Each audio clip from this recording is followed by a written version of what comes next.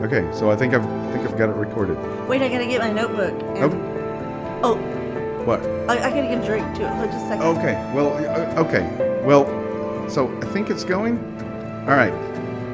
Wait, do you need anything? Yeah, I probably have to go to the bathroom, but Jeff, well, I'm old. is it recording? Oh yeah, it is. Oh wait, what is this? Oh, this is the. Truly Unlimited podcast. Here we go. All right. This is the Truly Unlimited podcast. We are here today with Don Bruce and Jeff Plunkett, Jedi Masters. And today's subject is A New Hope as we embark on a journey to Hebrews chapter 6, verse 13 through 20. Does that work? Yes, absolutely. Okay. I think we should just leave it in. Let's just leave it in. Here we That's go. good. All right. So we're glad you're with us today. And we have titled this A New Hope, partly because of the Star Wars, It just works well. Yeah. It's fun. But a lot of because, I know that doesn't make sense. And there's people who are, and I shudder to think that they actually exist, but there are people who don't know Star Wars that are going, what is A New Hope? I don't get it. Anyway. Yeah, they wouldn't even understand half the things we say in our house. Yeah, I know. It's we are a Star Wars home. So, I'm going to read this for you out of the NIV, Hebrews 6, starting with verse 13, and we're just basically finishing up that chapter. And it says this: when God made his promise to Abraham, since there was no one greater for him to swear by, he swore by himself, saying, I will surely bless you and give you many descendants. And so after waiting patiently, Abraham received what was promised. People swear by someone greater than themselves, and the oath confirms what is said and puts an end to all argument. Because God wanted to make the unchanging nature of his purpose very clear to the heirs of what was promised, he confirmed it with an oath. God did this so that by two unchangeable things in which it is impossible for God to lie, we who have fled to take hold of the hope set before us may be greatly encouraged. We have this hope as an anchor for the soul, firm and secure. It enters the inner sanctuary behind the curtain, where our forerunner Jesus has entered on our behalf. He has become a high priest forever in the order of Melchizedek. Good. Thank you, Don. Here's with this. There's a possibility this episode may be short. Yeah. It is quite possible. But this, just because it's short doesn't mean this passage of Scripture isn't one of the most beautiful things you could ever read in your life. What people miss is they miss the point. They miss the beauty of it. They miss the permanence of it. Right. We're working on a book that eventually will come out. It may be forever before it actually comes out, which is appropriate since it's entitled "Living on Permanence." But that's what this is really about. A lot of times when people will look at Scripture and go, "Hey, how can this help me solve my temporary problem? How can this solve this?" In this passage references the permanence of God. It references his unchanging nature. It references in our hope is in the permanence. It is not in a temporary solution to a temporary problem. Right. So we're going to talk through that just a little bit, but it's anyway. Do you want to start, or do you want me to just Go ahead and start. I mean, I'll jump in. Yeah, absolutely. So here's one of the things. I mean, it says, here's what it says: God is reliable. God is reliable. Now, we look around in our lives and we look around and we go, oh, well, man, that thing is breaking down. That thing is breaking down. That thing is breaking down. This, the things that I tethered my life to, the things that I had put my hope in, I had hoped in this relationship. I had hoped in that church. I had hoped in my house. I had hoped in this. Mm-hmm. You're tethering your life to things that are temporary, that are unreliable. God is exclusively reliable. Can I say that again? Is that okay? Do I have permission to say that again? God is exclusively reliable. God cannot lie. And if our perception is that he's not reliable, it's because we're tethering ourselves to something that is unreliable and then asking God to make the unreliable reliable. Only he is reliable. These things are just temporary. I hope that makes sense. Well, it's because we're defining God based on who we are. Mm-hmm. And when we do that, then he can't be reliable because we're building this idea of him based on our temporary selves. Yeah, exactly. It says here, he is greater. So when God made his promise to Abraham, since there was no one greater for him to swear by, he swore by himself. So there's no one greater. Right. So I mean that's the point. And the comparison between us and God is so it's so distant. It's like a droplet of water in a million oceans. We're one droplet of water in capacity and in ability, and God is infinite oceans. So it's we're that far distance from capacity, from greatness. Right. Okay. So it's anyway. Do you have something? I was just going to say, and that's why when it talks about his nature and this hope, is that it is so much more than anything we can imagine or define, which helps it to be this permanent, unchanging, reliable thing that you've talked about. Yeah. And understand whenever it says, even the promise of descendants, when God promised Abraham descendants, so many descendants. Okay. Well, many of us would look at it. So if the promise was just about descendants, now, yes, the descendants were the vehicle of the promise. Understand this. Mm-hmm. Okay, I want you to understand this point that I'm going to try to make. It is a little bit complex, but the descendants were the vehicle of the promise, but the descendants themselves were not the promise. Right. Because many of us would go, man, I don't want 1,000 kids. I'm doing good with the one or two or three that I have. Mm-hmm. And so. Man, I don't want that to go on and on. Okay, so, and certainly, at my age, I'm 53 years old. My youngest child is now 18 years old, and both of my other two kids are out of the house. One just got married. Was it last week? I think so. Yeah, it was a week ago. Yeah, from the time of this recording. So, oh wow.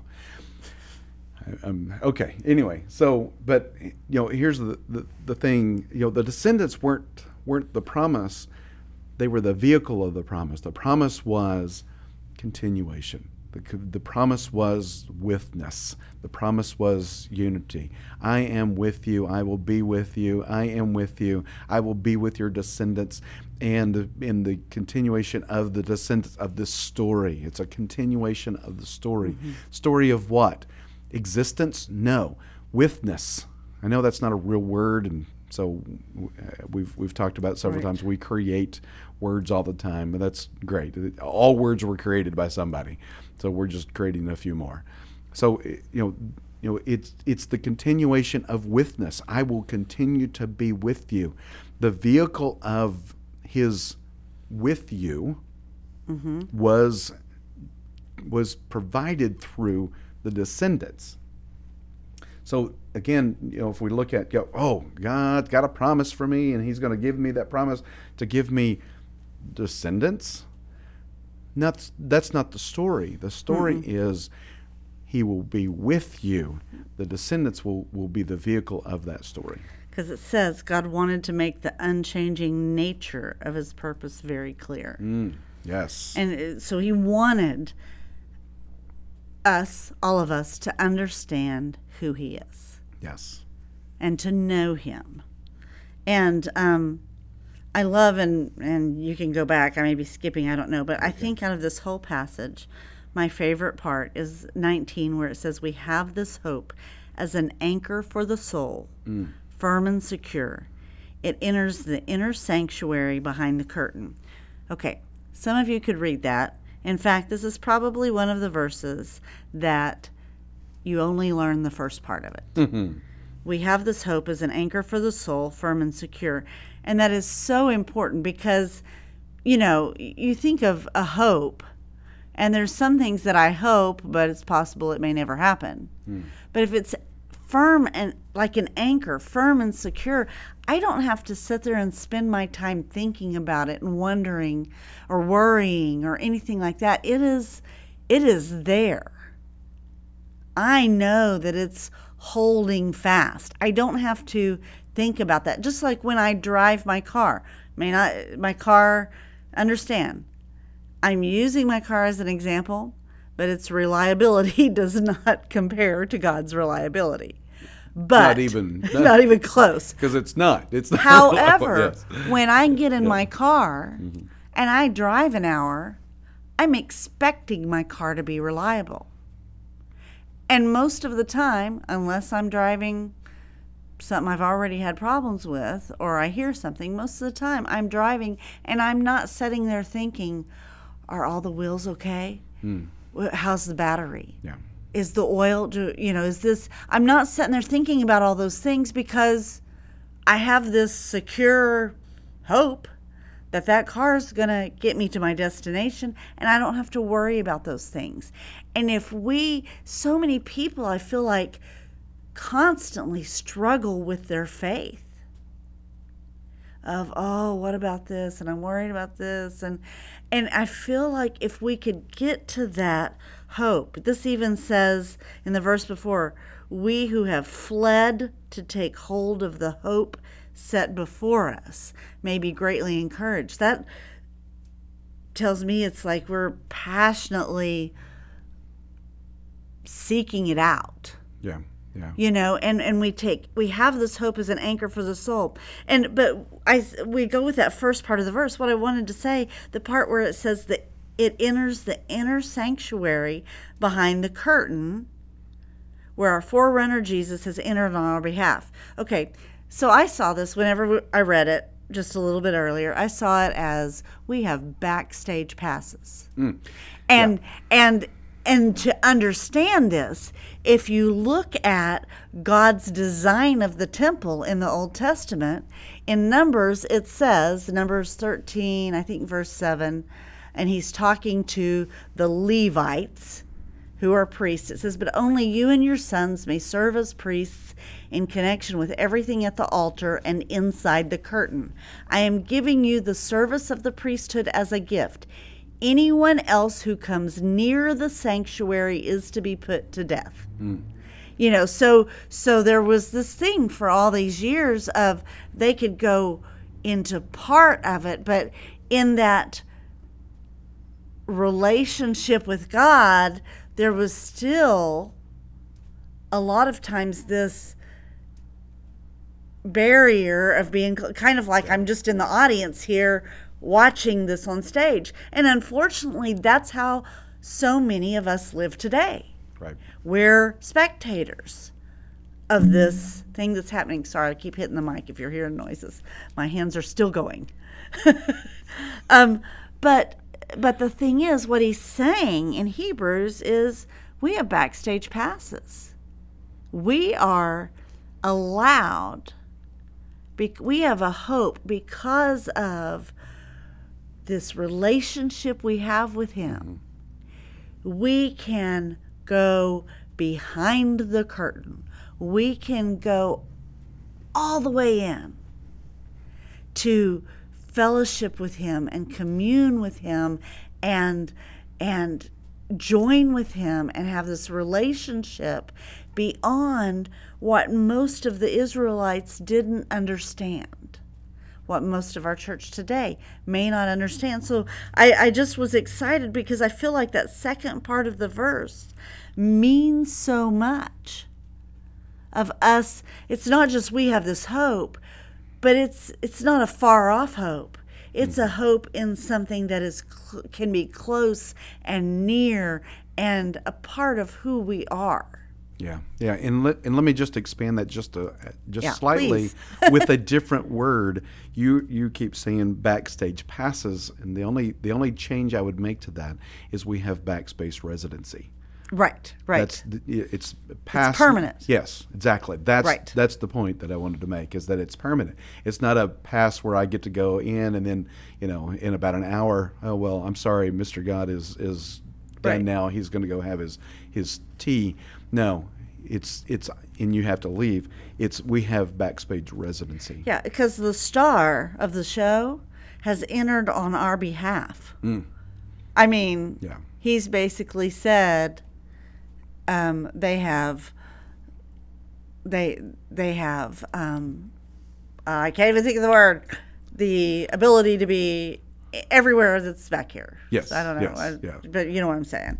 And it's the star. It's not just, oh, I know a roadie that's something and I get to go. Right. It's the star of the show is saying you have full that's what I was trying to say. Full access, You have full yes. access Yes. back here. Yeah, exactly. Yeah, and that's and understand, even with the car the illustration she gave earlier, you can kind of misunderstand what she was trying to say. I understand that the hope is in the reliability of God, not in the continuation of a car running or not. Because that car is going to die. I mean, we recognize Right. that car is going to die. There's going to be a day it's toast. It's down in the wrecker service, whatever. Even if it runs for 100 years, that's not permanent. That's not reliable. So we're not talking about relying upon those things. We're talking about relying upon one thing, one thing, and that is the with nature, the continuing relational nature of God, and Him being with us and Him inviting us into that relationship. That's the one thing that our hope is in. If our hope is in anything else, Right. it's temporal, it's temporary, it's going to pass away, and it doesn't matter. None of that. So again, what she was doing is an illustration, but And my intent with the illustration wasn't even about the car, but it was about my not worrying about it. Yeah. Because it's Good. if there's something that I know, it is settled. It's not something that I have to sit here and think through and worry about. It is settled. And that's what I see when it talks about this anchor for our soul. It is done. It is solid. Yeah. It is strong. It's not something that we mull over day after day after day. That part's taken care of. I don't have to revisit what I think about that because I am sure in that hope. I can go on and do things for my relationship to be stronger, to be a better servant of what God has asked me to do and reach out to others. I can do all that, and I don't have to spend my time and energy on the very basics of this hope. Yeah, good. Yeah, in the word you're referencing there, the Greek word is bebios, which basically, and it comes from the word benyo, which is to walk where it is solid. Yeah. Yeah, Yes. if and it's interesting when you just said, if I'm working on my relationships, if I am walking on something solid, reliable, babios, then I am capable of managing these things that are temporal and shaky and uncertain and in rather unpredictable. Look, a relationship is unpredictable. Right. The next moment is unpredictable. A job is unpredictable. We think it's predictable because life is generally boring. Life is generally seems predictable because it doesn't really shift all that much. Right. But it's really unpredictable. A pandemic is unpredictable. A solution is unpredictable. The day is unpredictable. It really is. And so if we're living our lives based on all these we're trying to pretend that the unpredictable is predictable, and we're trying to pretend that the unreliable is reliable. And then we're trying to manage our relationships. We're trying to manage our lives completely based on this shifting sand, as you always reference the shifting sand story. Or imagine if you were out on a boat. Okay, and when I mean a boat, I mean like a little tiny small boat. Yes, a dinghy.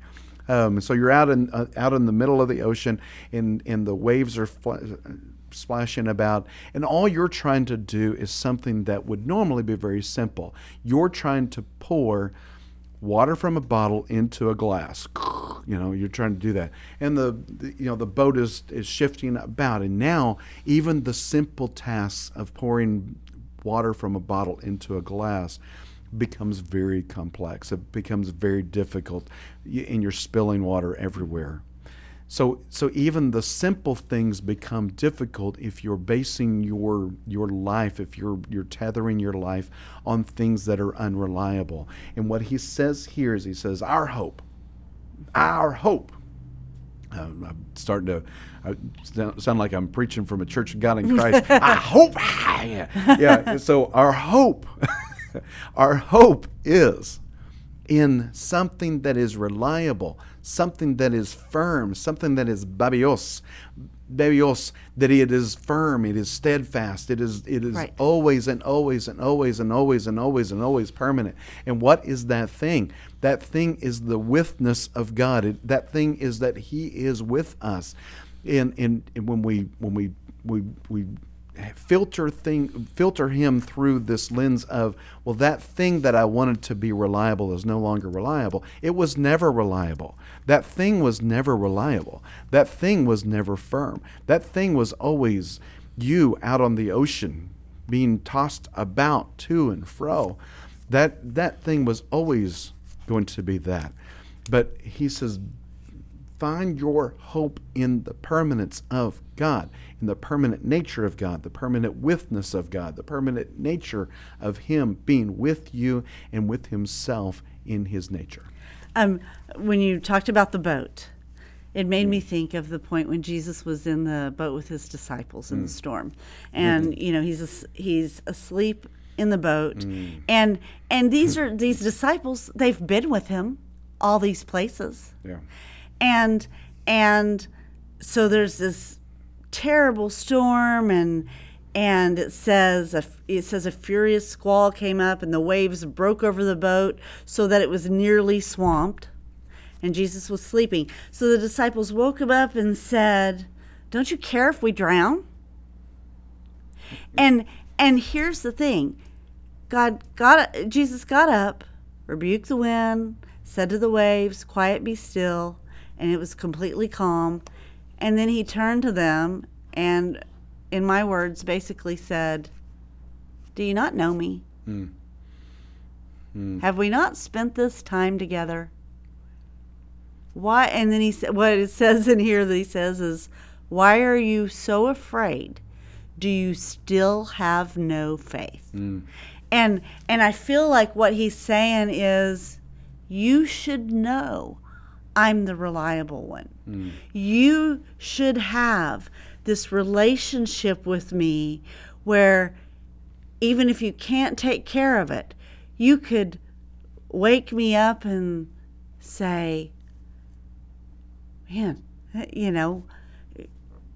what do we do about this? Or can you take it? Whatever it is. But know that your hope is in him, not the boat, not the storm, not anybody else. Come on. Your hope is in him and him alone. And I think he's saying, I really feel like he was saying, we spent all this time together and you still don't know who I am. Yeah.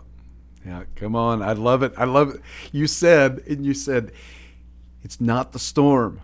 It's not the like storm. His steadfastness does not get better because the storm stopped. It did not, his steadfastness, his firmness, the hope did not improve because the sea was calmed. That had nothing to do with it. It's that his firmness, his steadfastness, his witness is with you in the storm or in the calm. It has nothing to do with storms or calmness. It has nothing to do with either one of those things. He didn't suddenly become proving his steadfastness because the storm stopped. If the storm had continued, he was always steadfast in the storm or after the storm, before the storm, over the storm, after. It doesn't matter. He's always steadfast. In fact, he spent very little time on the storm in this. It was just, he got up, rebuked it, and said, quiet. Yeah.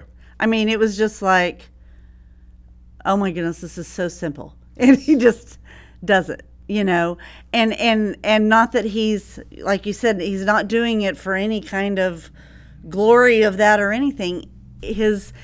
I think even as that was happening, probably in his mind was, do they not even know me? I mean, I just feel like that was the thing, because if it's about this joining, if it's about this relationship, then that's where I think it's a great example of that. And we don't ever, I think, really teach this as that. It's that, oh, he was able to calm the storm. But really, it was a thing of they still didn't understand the strength of that hope. Yeah. They still didn't get the reliability of who he is. Yep. And not just who he is, but their relationship with him. Yeah. And I what you've said is so fantastic, but I'm just so eager to say, people look at that story and they go, oh yeah, God's going to end my storms. God's going to calm my storms. Why do you need him to calm the storms? It's not about the storm. No, it's not about the storm. You don't need him to calm the storm. If he calms the storm, great. If he doesn't calm the storm, great. Nothing has changed. He didn't change. His steadfastness didn't change. His firmness didn't change. The Babios that you were living your life on did not change. It did not change. Whether the storm is blowing or the storm has been calmed doesn't make any difference. The Babios that you're living your life on, unless you're living your life on the calmness of storms. If you're living your life simply from the calmness of storms, then a lot of it's not going to be calm. Right. Because you're tethering your life on calmness of storms, not on genuineness of the steadfast God who has always been permanent. But we have illustrations of this hope in the Bible. We have the 3 Hebrew children who weren't kicking and screaming to go into the fiery furnace, because they said, either he'll save us or he won't, but either way, this is who we are and what we've got to do, what we believe. And so they weren't kicking and screaming. They weren't worried about the furnace. I believe when Daniel went in the lion's den, he wasn't worried about the lions. Yeah. When Stephen was stoned, Stephen wasn't worried about the stoning. Yeah. And that's the whole thing. Stephen died, by the way, in that story. Right. Stephen got stoned to death. Yes. So we it look didn't at always come out perfect. Yeah, like we look at the others. Daniel story and we go, oh yeah, well he didn't get eaten. Right. He wasn't pooped in 3 days by a lion. So Right. yeah, he was. Yeah, we go, oh yeah, see what God did? Look, God was still steadfast and firm even when Stephen got stoned to death. Right. Well, and you look at Job, and you kind of could look at it of, like everything comes out okay because he ended up getting all that again, or stuff. But for me, if I lose the children I have and got others later, that doesn't mean I'm not going to hurt about the children that I had. I mean, we look at that story like, oh, it happened and all of it got better. Yeah. All of it got better. Got new kids. Yeah. That's not how life is. Right. And things hurt. Yeah, absolutely. But it's not about that. And that's where if we can get this idea and this hope in who God is and that we are a participant in this life, but it's not about us. The whole plan isn't centered around us. We're a part of it. And it could be that we're a part that has some great things happen, or it could be that we're a part that experiences a lot of things that aren't so great. Joseph was an upright, righteous man, and that's why God said, look at Job. And allowed those things to come against him. It's not that he did certain things wrong. Right. That's how we want to put it, but it's not. And if we have this hope and can truly understand who he is and that our relationship with him is what matters, then the health of our body, we still do things in this life to survive. It's not about our survival. Right. So our health, I'm not going to worry about my health. I'll do things to sustain it the best that I can. But if things go wrong, they go wrong. If I die, I die. It's a temporary body. The permanence of my life is based on the permanence of God alone. Beyond this body. And so whatever happens, I can sit and I can be strong in that, just like the Hebrew children, just like Daniel, just like Stephen, just like all the disciples that were martyred, all these other people that went through these things. I can have a solid hope where I don't fear my day by day. Great stuff. Great stuff. That is fantastic. All right. Yeah, I'm good. Good? Okay. All righty. Don, thank you very much. And one thing I do want to leave with you, most people, most Christians, I don't think they spend, I know that they don't. And this is not criticism. This is a plea. This is a plea for you to spend some serious, deep, meaningful time in Scripture, eating the Word. I've got some friends that they refer to as eating the Word. Just ingest it, incorporate it into your life. Let it become you. It is so vibrant, it's so rich, it's so remarkable. But most people just kind of, again, they go to it like they Google it. I've got this problem. Is there something in Scripture that tells me what to do? Right. Don't Google Scripture. Ingest it. I do Google it sometimes. Sure, yeah, I get it. But right. But most people, that's all that they do. Right. Or, it's amazing that many years ago, we didn't have Scripture available, and that was, the Gutenberg Press, made it possible for people to have it in their hands, and they long for it, and they would desire to know, instead of it just somebody who was standing up in front of them, who was often just trying to control them and maintain their own control by telling them, hey, this is what was there. And then there were rebellions against that. The Protestant Reformation was people saying, look, no, we need to understand it for ourselves and explore this, ingest it, and understand what it means. Well, but over time, it's just been used and used and used and abused, and then even rejected, and then even Christians now are not spending the time in it. And there are Christians, who will, around the world, here in the United States, we have, multiple Bibles in our house that sit and collect dust. Right. And then there's other places don't have any, and they pass around one page of scripture among the village, and just weep over it because they understand the depth of it, because they're ingesting it and engaging it. And we're going, oh, well, let's read through this. Oh, well, I don't know. It's not really speaking to me. Whatever. So, Right. look, you will get the answers for what you ask, and the question to ask is not how will this solve me, but how can I ingest it? How can I embrace the fullness of who God is? Right. By living it, not following the rules, but joining in with God. Following the rules is a byproduct of being in relationship Right. with God. Right. All right. Okay. So I will see you next time. All right. Bye-bye.